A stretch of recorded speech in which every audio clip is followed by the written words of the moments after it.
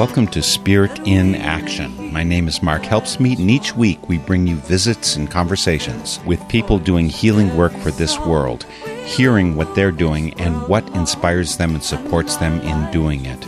Welcome to Spirit in Action.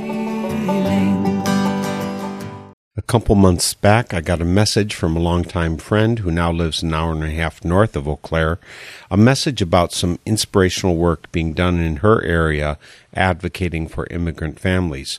So I finally got around to talking to Kelly Lundeen. It's not like there aren't plenty of other reasons to connect and reconnect with Kelly. I first worked with her on the formation of Just Peace from the Chippewa Valley back in 2001. And in 2007, I interviewed her after her work in Colombia, South America, doing accompaniment peace work there as part of the International Peace Observatory. But her work recently, back in Wisconsin, has been as a mother of three and as staff for Nukewatch, working for a nuclear-free future since 1979. The folks at Nukewatch have been sentinels for the safety, well-being, and future of our country by their investigation of and action on nuclear weapons and nuclear power in the USA. Kelly Lundeen joins me via Skype from the offices of Nukewatch in Luck, Wisconsin. Kelly, how amazing to have you back again after 12 years for Spirit in Action. Thank you. It's actually been 13 years. It's actually 12 and a half. We're both right. Okay. Because I interviewed you back in June of 2007, and that was kind of a retrospective to your visit, your time working with the International Peace Observatory in Colombia. Being 12 and a half years in the past, how do you feel about that from this distance? I would say it's an experience. I always wanted to do something like that, live abroad and do something that I felt could be helpful. I'm glad I did it, and I still feel a strong connection to the people in Colombia that I worked with. That I was there for 3 years, and the war, even though it ended officially, it's still going on. Right now they have a president that was good friends with President Uribe, who was president back when I was there. President Uribe worked very closely, actually, in establishing certain groups of paramilitaries that were working with the government, army, military, to assassinate human rights leaders, peasant leaders, Afro-Colombian leaders. And that's still going on, even though they've had a peace agreement. So I would say one of the big things that I took from that experience was, even though I always wanted to work for peace, it really hammered in the importance of justice, because I was able to meet people who had lost family members. I knew people who were killed while I was there. And you understand why somebody might want to join a guerrilla group, for example, if their family member was just killed by a paramilitary. And just the effects, the lifelong effects that war leaves, and how long it takes for a country to leave war even though the war is technically and officially over. Does the International Peace Observatory, does that continue? No, that group was formed in Colombia to do accompaniment, somewhat similar to what Nonviolent Peace Force does, but that group does not exist anymore. Since then, you've come back to the U.S. Amongst the riches that have fallen into, or maybe out of your lap, are 3 children. I understand you did them all with home births. And in the U.S., that is an unusual thing. Could you say a little bit about going from doing accompaniment to protect people nonviolently in Colombia to coming back and having 3 children and living in small town Wisconsin? I would say they're very separate parts of my life, but very intimate and necessary parts of my life. I always thought I was not going to have children because, especially living in the United States, we are some of the largest consumers, polluters on this earth. But there was something in my body that was just not agreeing with my mind. So, yes, now I have 3 children. I did home births for all 3 of them. There's a lot of fear around birth in the United States especially, and we've laid all of our body's knowledge in the hands of, we've given that power away to doctors, thinking that we don't have the power to do it, but that's what our bodies are made for. I actually lost a baby My first baby I lost, but I still decided that I wanted to do home births. My last one I actually, after I'd had a little practice, my last one I caught in my own hands as he was born. That's a wonderful catch. Yeah. I'm assuming you found, as I did, I'd always liked kids. I wasn't real excited at the idea of 24/7. But I found when my son came out, I discovered a type of love that I hadn't known existed before.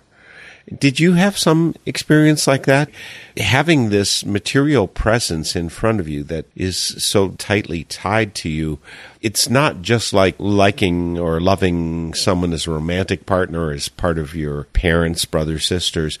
There's this other experience that I had of a different kind of love. I don't know what we call it in English besides love. Parental love, I don't know. Absolutely. There was nothing that I could compare in my life that I'd felt. So even though I feel I'm very compelled to do work for creating a better world out of my love for humanity. My love for my children is very, very different. Anyway, you came back to the USA from Colombia.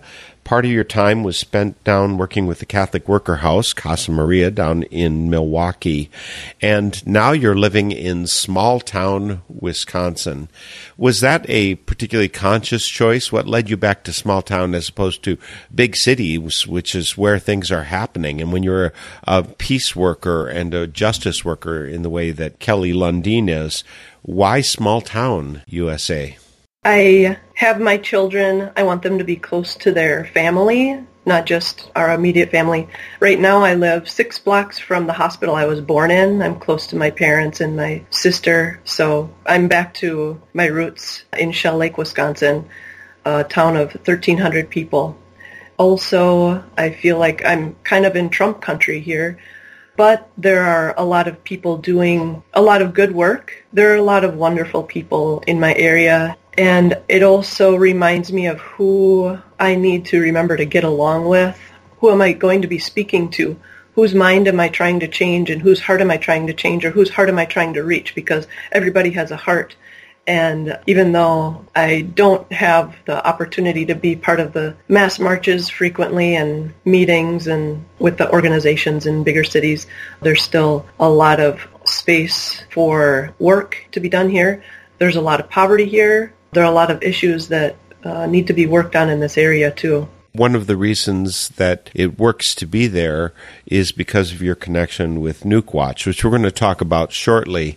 I think some people figure that if you're living out in, as you called it, Trump country, out in the rural areas where he's more popular overall than he is in the larger cities of Wisconsin, I think you get to know who you connect with deeply more easily. In some ways, I think that makes community more powerful rather than more dilute. In a big city, you can choose from so many things, people, relationships, that I think that community is often dilute. How do you feel about that? Yeah, I definitely agree. Here you have somebody you're accountable to. You can't just change who you are from day to day and no one will care. Here everyone cares and everyone notices. So you have to watch what you're doing and answer to people. Answer to the people who are your neighbors, your cousins, everybody. How many of your best friends are strong Trump supporters? None. Oh, except for my dad. Oh. And how does that go, that discussion? I think it's really important because at a time when our country is so divided, and I actually think there could end up being a civil war, It's really important to be able to retain the ties that unite us. Mm-hmm. So how does that go for you? Well, a lot of it goes back to our values. And even though people will say, talk about family values or American values, but really those values are pretty widely shared. And something we can all agree on, even though we don't necessarily agree on the specific solutions to problems that we have, that we're looking at in our area or in our cities or in our world. Can you talk to your dad about political situations, about your work with Nukewatch, or in general, the issues that are important to you? Yes. Every political issue I work on, I always try to figure out how I will frame it when I'm going to talk to my dad. So he's a good mirror for me. That's wonderful. Well, the reason that I got in touch with you specifically, I always look forward to the little contact that we had. I consider you a friend, and I'm aware that you're out there, and I want to reach out, and I'd love to visit with you, but it is hard to juggle everything in our lives. The thing that finally got me off my butt to reach out and talk to you was a posting that you shared about a movie that was being shown in Barron, Wisconsin. Barron County, Wisconsin, happens to have a surprisingly high Somali settlement in that rural area. And people think of refugees coming into our cities, which certainly they do. Could you talk a little bit about the Somali representation in that area in Barron County? Yeah, they were an offshoot of the group that came into the Twin Cities. They are primarily employed at Jennie-O Turkey Store. There are several hundred. Well, I'm not sure about that. I think in the video it said there were something like 500 or so. I think currently they mapped the growth of the population over the years. But I think it's over 500, which for such a small town, that's really a high percentage. Yeah, it is a high percentage of the community of Barron, of the town of Barron, where they're living and employed and going to school. And so it's been a big change for this community, but the community of Barron has adapted well. In fact, in the last city council election, there were 2 Somali people who were candidates for city council. So they're a very important part of their community and contributing to their community, not only economically, but obviously culturally. One of the things that I did not even know about is an issue that they have with bringing their family members to the United States to join them. And so this group, Immigrant Advocates of Barron County, started over a year ago with the mission to see what we can do to help reunite these families. About half of our members are Somali, and they have told us about the problems they've had starting under Obama with trying to bring their families here to join them, because when they originally were given their visas to come to the United States, a lot of times it's very last minute. They say, here's your visa, you can go tomorrow. Don't worry, your children can join you in 6 months. And that's the story we hear over and over. But that's been 4 years ago, 5 years ago, or more. Meanwhile, we have one member of the household here trying to establish their home, save up some money. One member of our group actually had already purchased his minivan, awaiting his family, and now he's had this minivan for over a year, and his family's nowhere in sight. So we're trying to raise awareness about that situation, because I know as a mother, if that was my situation, I would want to have all the help I could get. And I think that's something that everybody here can understand too. If you have somebody that you love, you don't want them half a world away. And if there's some artificial policy that's preventing that, you want that to change. So the policies regarding immigration have changed a lot, obviously, under Trump, and made it worse, including the travel ban has made it even slower for the visas to be processed. And there's a movie that was assembled just showing you the faces, the people. They get to talk about their situation and, being separated from your kids, your wife, your husband for 5 years or 9 years in one case that is talked about in the video is really a big deal. I'm going to attach a link so people can find their way to that video called Somali Separation Stories in Barron, Wisconsin. You'll learn a little bit more about how these theoretical policies, these policies at a national level, hit real people on the ground in even small-town Wisconsin. It's a ghastly effect, actually, and it's all based on fear of an imaginary enemy. There are real enemies, certainly, in the world, but this is about conjuring everyone into an enemy because we're so afraid. And so I want to thank you, Kelly, for passing that link on to me so that I could learn a little bit more about what's happening right here in Wisconsin. I think it's happening all over the U.S. where this program's listened to. I'm sure out in California there's effects, in Massachusetts or down in Houston, Texas, and over in Arizona and New Mexico. All these places where this program is heard, people are being affected by this national policy, which does not fit the people that they're seeing face to face. I will mention that there is a website for this group, Immigrant Advocates, BarronCounty.com is the website for that. But look on northernspiritradio.org and you'll find a link, so you don't have to remember all of those other words. But let's get talking about the work that you do specifically, Kelly, and that is with Nukewatch. Now, I have in the past interviewed people who've been active working with Nukewatch. Could you explain to our listeners what Nukewatch is? Nukewatch is an organization dedicated to abolition of nuclear weapons and anything nuclear. Nuclear weapons have been the primary focus of a lot of anti-nuclear organizations. We also see the very dangerous, lethal problems with anything related to nuclear power, radioactive waste. Nukewatch has been around for 40 years doing education and action. Right now we have a newsletter that comes out quarterly that updates around all the nuclear issues. We've also previously done things like Truck Watch, Train Watch, which are campaigns, nationwide campaigns to watch where radioactive waste is being transported and educate about the dangers of radioactive waste. Well, Kelly, I have been following your exploits. I know you put an address label on the copy of Nukewatch quarterly that comes to me here in Eau Claire. I have a feeling that there's people probably all over the nation who are following Nukewatch. How wide is your mailing list? It's over 2,000 people around the United States and some internationally also. How did these people get connected up with you? What are the concerns that unite people into Nukewatch's work? So most of the people that have come in contact with us have been through actions.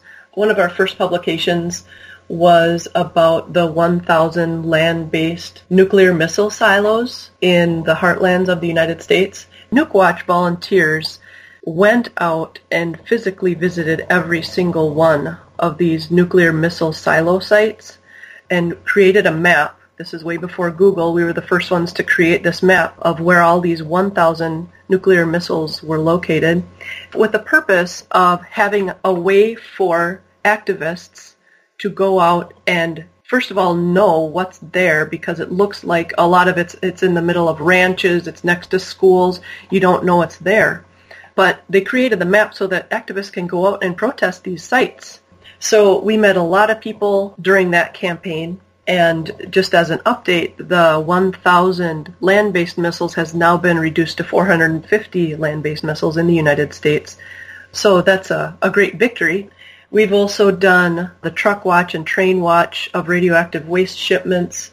We've been very closely tied with the Plowshares movement, which is a global movement to symbolically disarm nuclear weapons, to show where the nuclear weapons are and show the world that we do not agree with this. So we've worked closely with Plowshares activists. We've also recently been working closer with more groups working to oppose radioactive waste transportation. We've met most of our closest supporters through actions or through tours when we give tours to talk about the work we're doing or the dangers of nuclear weapons. And do you do the touring speaking, or is this John LaForge, or who are the folks who are most likely to be out touring speaking about the work of Nukewatch? Mostly it's John LaForge. And the information that goes in your Nukewatch quarterly, it's really wide-ranging. I actually haven't personally firmly decided how I feel about nuclear power. I am concerned about it. I know that the waste is ongoing and threatening, and all it takes is one accident, and the consequences are absolutely horrific. I did have a guest on, Karen Street is her name, who is scientifically oriented, and she says for the same reason that climate change should be our number one concern, nuclear power is an important element of preventing this greater danger of climate change. That's her scientific estimation on this. She was a science teacher. She's not a physicist per se or anything like that. But she says that the same scientists that are responsible for the international estimation of the dangers of climate change, those same scientists will say that overall or in most cases, or almost 99.9% nuclear power is safe. That's not the point of view that perhaps you and I have, but that is what those scientists are saying. And so her point is, if we trust the scientists, then why don't we trust the scientists? If we trust them on climate change, but then we say we're going to ignore your opinion on this. So I highly recommend people to listen to that interview with Karen Street on northernspiritradio.org. But quarterly, I get information that I think updates what Karen has said, information that has been suppressed, ignored about nuclear power. But also, as you've said already, Kelly, it's about nuclear weapons, which is a separate category. Karen, by the way, is completely opposed to nuclear weapons as well. She recognized the dangers of nuclear energy in terms of what can happen with weapons. She's not Pollyannish in her views at all. Just looking at the current issue of the Nukewatch Quarterly, and again, by the way, folks, the website is nukewatchinfo.org. That's the website you'll find up, and you can connect up. And if you post something there, I'm sure Kelly and John LaForge will be getting back to you. Front page of Nukewatch Quarterly for the winter issue of 2019-20 says, on Navajo Nation's uranium poisoning found generations after mine closure. Since you wrote the article, I'm assuming you can talk about that. Yes, I'd actually like to go back to your previous point. I'm really glad you brought up climate change and nuclear power because it's really misunderstood. There are actually some arguments saying that nuclear power has been propped up by the nuclear weapons industry and has been created for the purpose of perpetuating the nuclear weapons because it makes it look like nuclear is acceptable. They call it atoms for peace. It's sad to hear people like Karen Street saying that nuclear power is a potential solution to our climate crisis because starting with the uranium mines all the way to the radioactive waste, nuclear power kills. It's death. As you say in the article you referred to, on Navajo Nation, uranium poisoning found generations after mine closures. There hasn't been a uranium mine, operating for a couple decades, yet it's still poisoning babies, pregnant women who are the most vulnerable. If we look at nuclear power in the context of climate change, let's just look at Europe last summer. There were immense heat waves. What happens to the nuclear power plants? They have to shut down. Nuclear power cannot tolerate climate change. The reactors cannot function in the context of climate change because they overheat. The other thing about bringing nuclear power into the mix is currently nuclear power generates about 6% of the global energy use. For it to have much of an impact on global climate change, it would have to increase. And I'm just speaking in the immediate term. It would have to increase to about 20% of our global energy use. For that to happen, we would need 1,600 new nuclear power plants to come online. That would be 3 new power plants every month for the next 40 years. At the rate that we're going in the United States right now, that's absolutely impossible. There hasn't been a new nuclear power plant open in over a decade, if not longer. So that's a couple of the issues with nuclear power. And the other issue is there are many, many scientists who do not trust nuclear power, and they don't believe that there's a solution for containing the radioactive waste. Radioactive waste is a very grave danger that we have no solution for, and it will be dangerous for hundreds of thousands of years. There's nothing we can create that could contain it for hundreds of thousands of years. And right now, just from the nuclear power that we've already used in the United States, we have 70,000 tons of radioactive waste. That's only from nuclear power. We don't have a solution for this, where we're going to put it, where it's going to be stored. And there are some people who are trying to ram through a quick fix to get it buried somewhere. And burying it is not going to make it go away. It's going to get into the water. People have suggested Yucca Mountain. Maybe you haven't heard about that for a few years because it kind of was off the table after about 2010. but there have been new proposals and legislation of trying to restart the licensing process for Yucca Mountain as a permanent repository for radioactive waste. The first and biggest problem with that is that that land of Yucca Mountain does not belong to the United States. It is Western Shoshone land. It was never ceded to the United States. And second of all, there's water. There are seismic faults under that mountain, and the people there do not want it. A lot of them don't, even though there are a few representatives that would gladly take it off of our hands for a few bucks, but most of the people do not want it. The other issue with nuclear power, the waste that's left behind, is that we don't have a place for it to go. However, if any of the proposals to open up either Yucca Mountain or some of the other proposals for some temporary parking lot radioactive waste dumps in New Mexico or Texas, what would happen is it would trigger massive radioactive waste transport across the entire United States. And in Eau Claire, the closest nuclear power plant is Prairie Island, which is just under a couple hours away. And you have other radioactive waste transport that would be occurring through the Twin Cities. People talk about fearing nuclear weapons, being the target of a nuclear weapon. Well, we are way more likely to be the victims of a radioactive waste accident, especially in transportation. If any of these proposals pass to start the transportation of the radioactive waste from the nuclear reactors where it's currently being stored to the waste repository. The other thing that it would affect in Wisconsin is this radioactive waste would be transported across Lake Michigan. There would be 435 barge shipments from our nuclear power plants along Lake Michigan to get that to its final place. There's a lot of hand-waving by the government, by the advocates, by the people who are actually making profits on this nuclear power. They don't want us to see the opportunities for danger.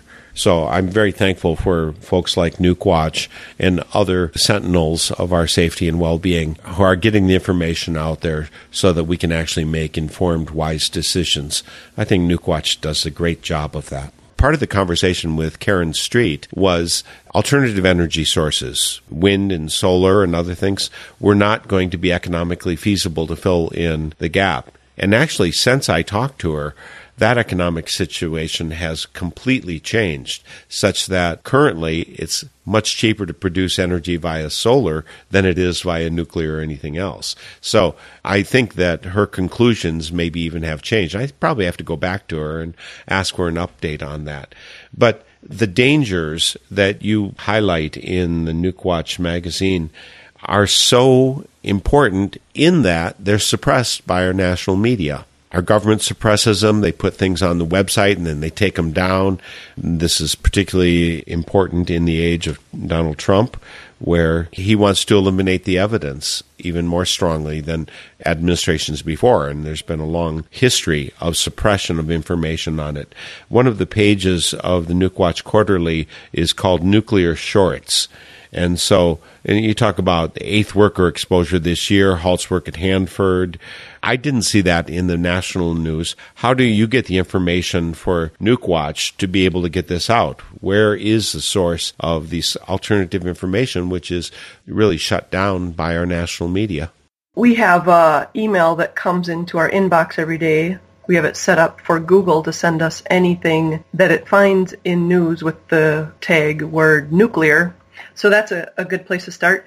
But the main source of information is from organizations, sister organizations that are working on the front lines in nuclear power plant reactor communities or nuclear national lab site area groups, organizations that are working around where nuclear warheads or parts of the missiles are produced that have organized to oppose them.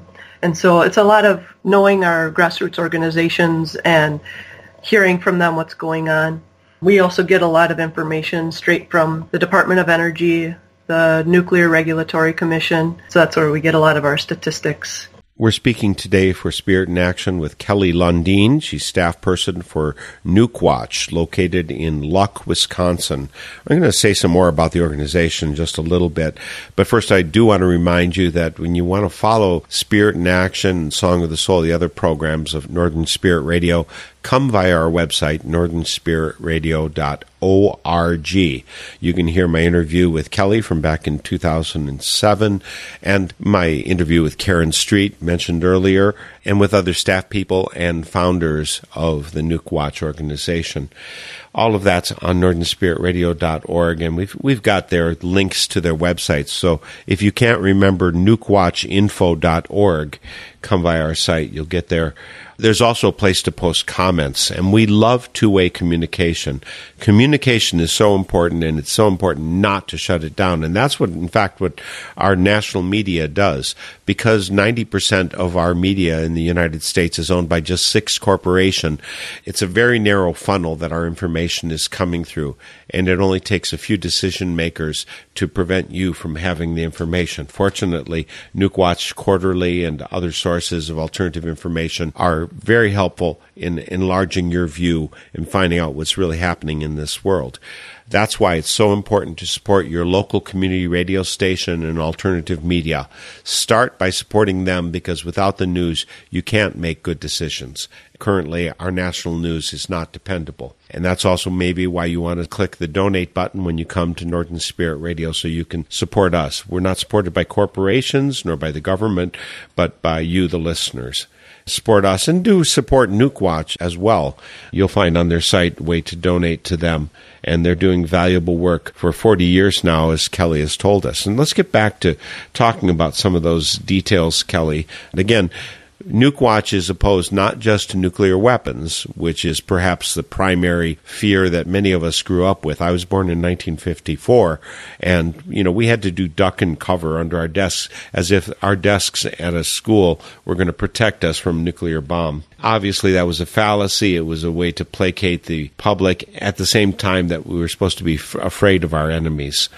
I see the work of Nuke Watch as addressing specifically nuclear power, nuclear weapons, but it's also about countering the idea that somehow a weapon is going to make us safe.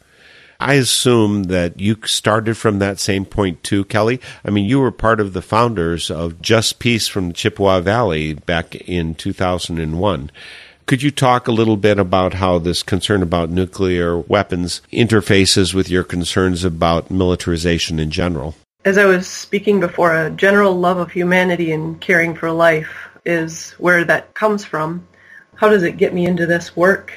I was also given the chance to actually meet people who had survived the Hiroshima bombing, see how they were working for peace. They were working with peace organizations in the United States so that this doesn't happen again. I've met so many people over the years in different movements that have been willing to give so much of themselves to work for peace. And I also see here where we live, people think that we are supposed to be afraid of the enemy, who we are told is the enemy, and yet creating that fear, as you said in the duck and cover times, instilling that fear inside of us is something that's taking away from us and dehumanizing us. It's dehumanizing us to realize that the needs of our neighbors who, because we are spending so much money on nuclear weapons and the military-industrial complex in general, we're not able to meet our neighbors' needs. We aren't feeding people. We're always talking about a deficit. And where is that money going?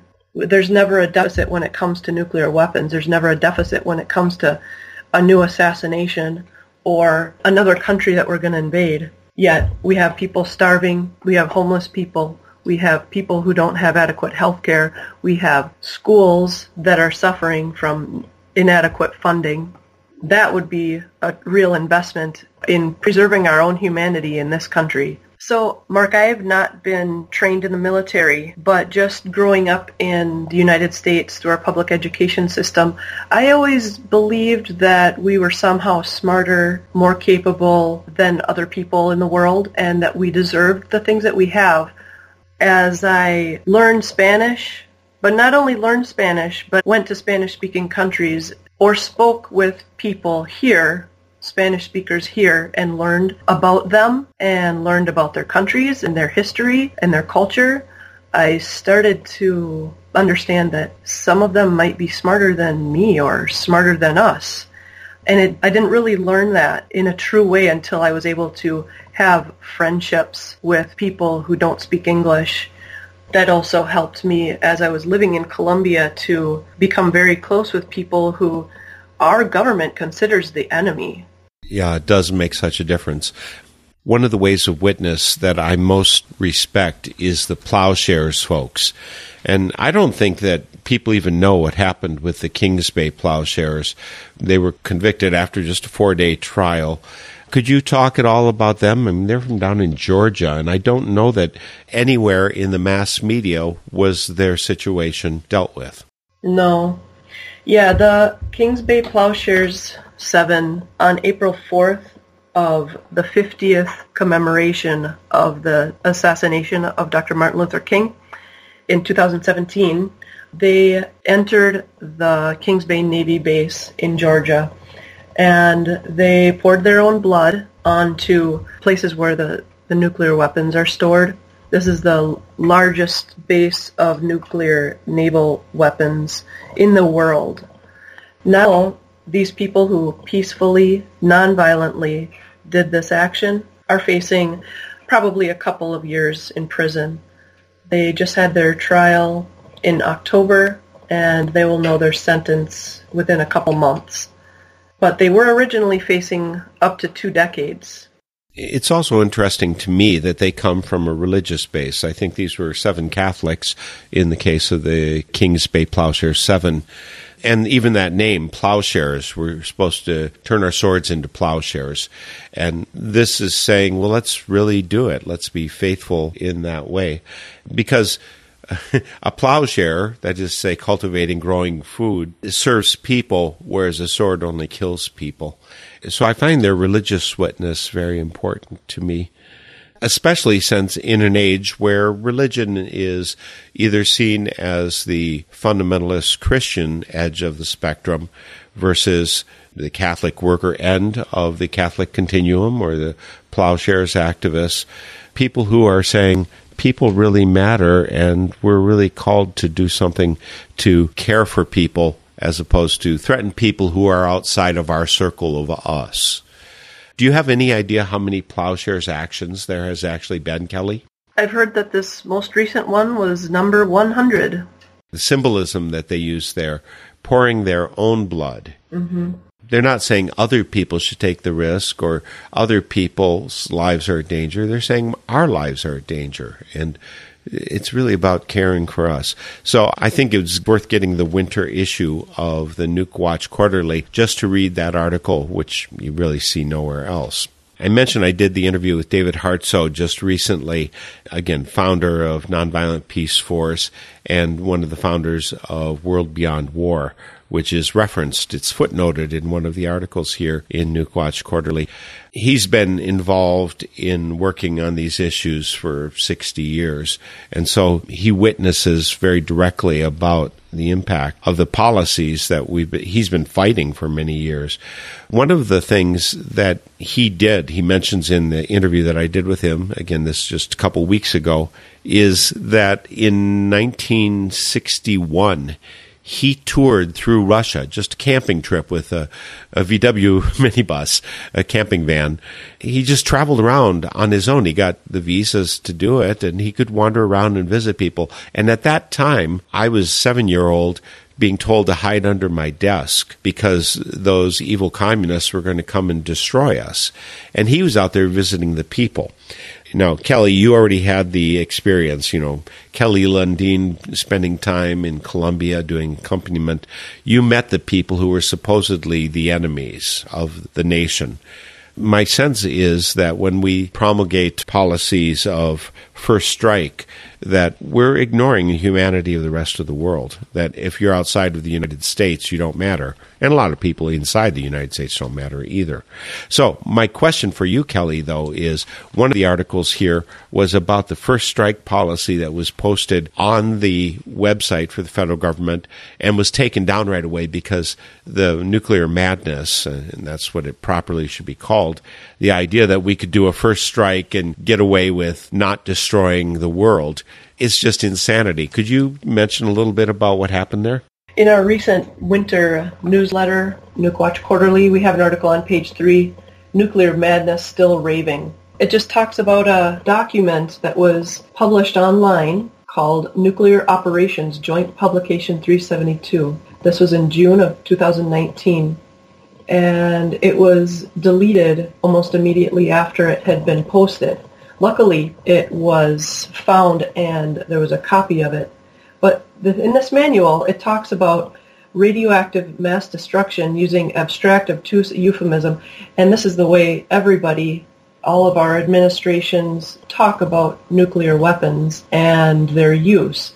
Every time we hear a new nuclear posture review, they talk about the destruction as if it were a game, a video game we're playing. So in this manual, it says the employment of nuclear weapons could have a significant influence on ground operations. Oh, okay. So would that mean fireballs, vaporized flesh, blast and shockwave devastation?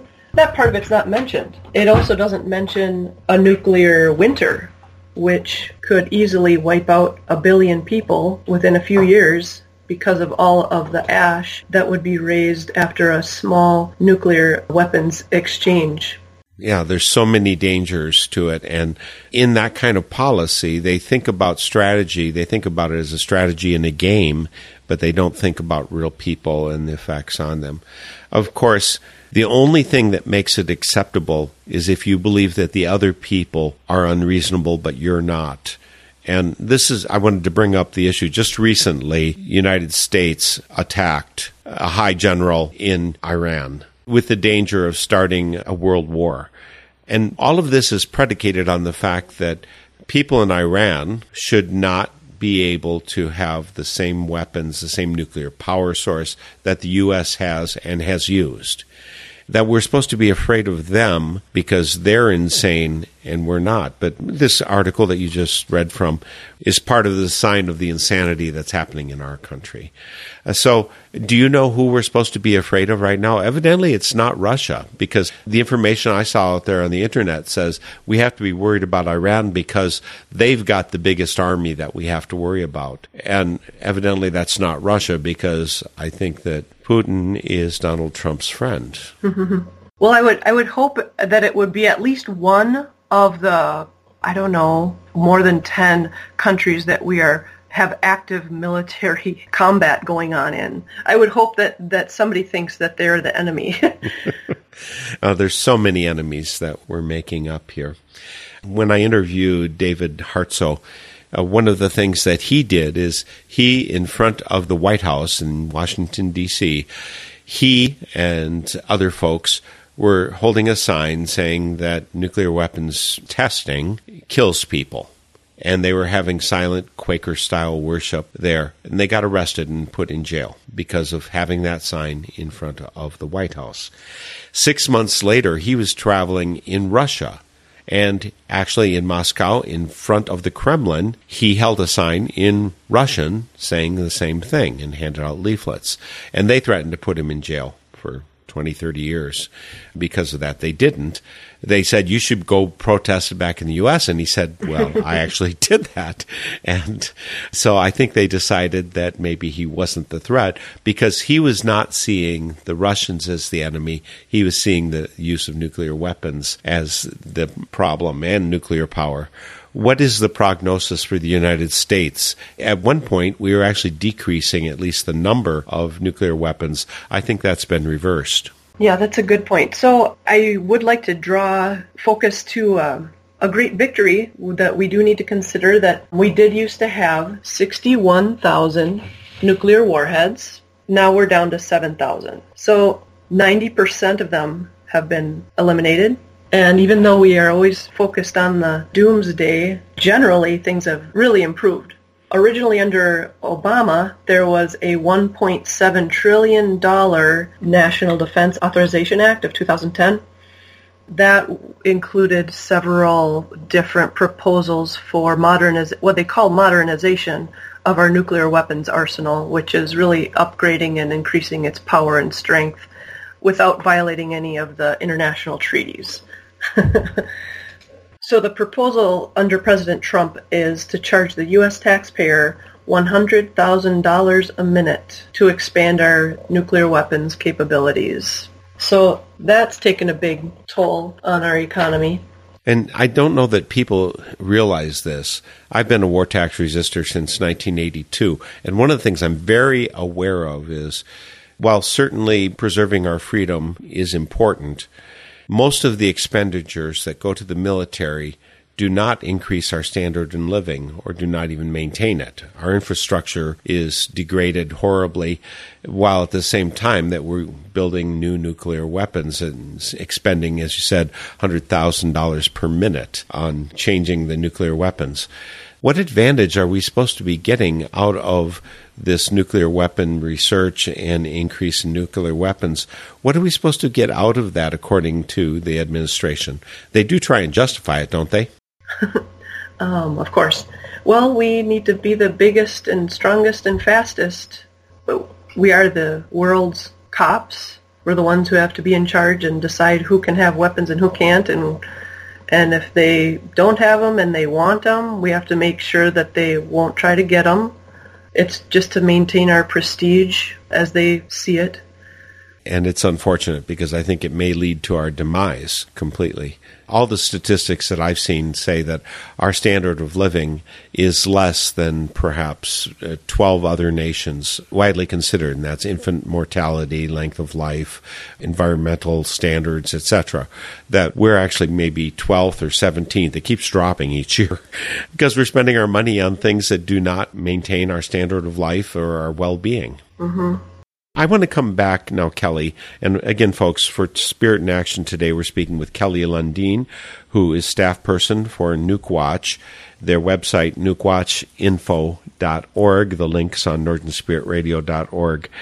It's in Luck, Wisconsin, small town, but there's the Anathoth community up there where I think you're hosted for this work. So could you talk a little bit, again, a little bit further about Nukewatch, what it is, I mean, how many staff people, and you said it's been going for 40 years, but you didn't mention the Anathoth community as part of that. And the donations that one would make to Nukewatch are tax deductible through the Progressive. Could you fill in the details that I left out in that statement? Nukewatch is a project of the Progressive Foundation. That's our 501c3 nonprofit organization, and we are housed on the land trust, the Plowshares Land Trust, home to the Anathoth community, which is also an model example of sustainable living with solar, photovoltaic, energy powered. Everything, our office is powered through solar power. There are extremely innovative farming practices going on here at Anathoth, so that's another project that's really interesting to learn more about. And I did do an interview with Barb Cass way back at the beginning of Northern Spirit Radio. Oh. Back, 2005, 2006, I think I spoke with her. And also with Mike Miles, her husband. I've interviewed him over the years. So it's worth checking out Anathoth, because I do think that the antidote to much of the fear in our society is to have community. Community gives us something solid and something that we can grow on. And almost all of American culture is breaking down our community bonds. We invest ourselves in products and manufacturers and technology, but not in people. And the way to reverse that is to be involved in community. So again, Kelly, I'm going to ask you, because of where you live in small town, when you're living in a place with 1,300 people, where do you find community when you're in the midst of Trump country? I find community in my home with my family, with my brothers and sisters who I have struggled with in many organizations over the years and throughout the world. Among the other resources that people will find via nukwatchinfo.org are their action alerts. And I noticed a couple at the top of your list on that page, Kelly. Could you talk a little bit about what's coming up this coming year in terms of these events that Nukwatch is promoting? Yes, there are a lot of things people can become involved in. And one of them, in the United States right now, there has been a lot of work to promote the Treaty on the Prohibition of Nuclear Weapons, which is a United Nations treaty that was adopted in 2017. And now in the United States, people are promoting it in cities, city councils, states, universities, and obviously among our political leaders. And there's going to be a group meeting in Tennessee from May 22nd to the 25th for the Stop the New Nuclear Arms Race conference to strategize on how we can continue to promote that United Nations treaty in the United States, which is obviously, the United States is not only not signed on to the treaty, but they've worked actively against, our administration has worked actively against the Treaty on the Prohibition of Nuclear Weapons. That conference is in Tennessee, May 22nd to the 25th. And Nukwatch also has a campaign in solidarity with a coalition in Germany that is trying to remove the United States nuclear missiles from German soil. Under a NATO sharing agreement, there are U.S. nuclear missiles based in 5 different European countries. Germany is one of them. They do not want them there. These missiles are based there supposedly, obviously, to be closer to a potential target.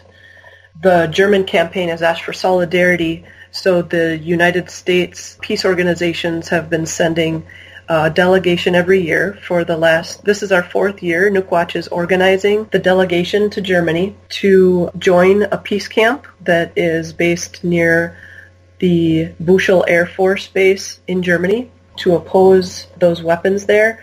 They have been very active. Some of the members of the peace camp have actually entered the base, and our very own John LaForge has entered many times. Last year, they beefed up security and added an additional fence. So last year, they had to cut through 2 fences in order to get onto the base. Some other members of the International Peace Camp were able to get onto the actual runway where the bombers do their training and where they would be asked to drop a bomb. So we go in solidarity with that campaign, and this year it's going to be July 13th to the 22nd. So you are welcome to give us a call and join us on that delegation to Germany. We especially encourage young people, and there are scholarships available for young people and people of color who are interested in joining us in Germany for a couple weeks this summer. You know, Kelly, I just can't believe how fortunate that Nukwatch is that you headed home to your place in northern Wisconsin and that you serve as staff for Nukwatch. I think that they've got a gem, and I hope they realize it, because I certainly do. And I realize that you're a gem in a gem because Nukwatch has been providing such valuable information and energy for opposing things that are life-threatening for so many people, not just in the U.S., but around the world. People tend to think of Chernobyl or Fukushima or 3 Mile Island in terms of the nuclear power plants accidents, which have been life-threatening to large numbers of people and actually have resulted in a number of deaths as well. But they don't realize that there are still nuclear power plants scattered all across the U.S. which have their own vulnerabilities. Fortunately, Nukwatch, through Nukwatch Quarterly and your website, nukwatchinfo.org, you get the information out there so people can make an informed decision about those things, and also combating that immense danger from nuclear war, especially as we step up and start attacking people within the borders of Iran and Russia or any other country. It's so important, the work that Nukwatch is doing, and they're so fortunate they have Kelly Lundeen carrying forth the work with them. Also, my gratitude goes out, of course, to John LaForge, who's been doing it for so many years. So thank you for doing that work, Kelly, and thank you for joining me today for Spirit in Action. Thank you so much, Mark. And again, folks, the website, nukwatchinfo.org. It's on northernspiritradio.org. Read up, become informed, and help make our world a better place. And we'll see you next week for Spirit in Action. The theme music for this program is Turning of the World, performed by Sarah Thompson. Check out all things Spirit in Action on northernspiritradio.org. Guests, links, stations, and a place for your feedback, suggestions, and support. Thanks for listening. I'm Mark Helpsmeet, and I hope you find deep roots to support you to grow steadily toward the light. This is Spirit in Action. With every voice, with every song, we will move this world along, and our lives will feel the echo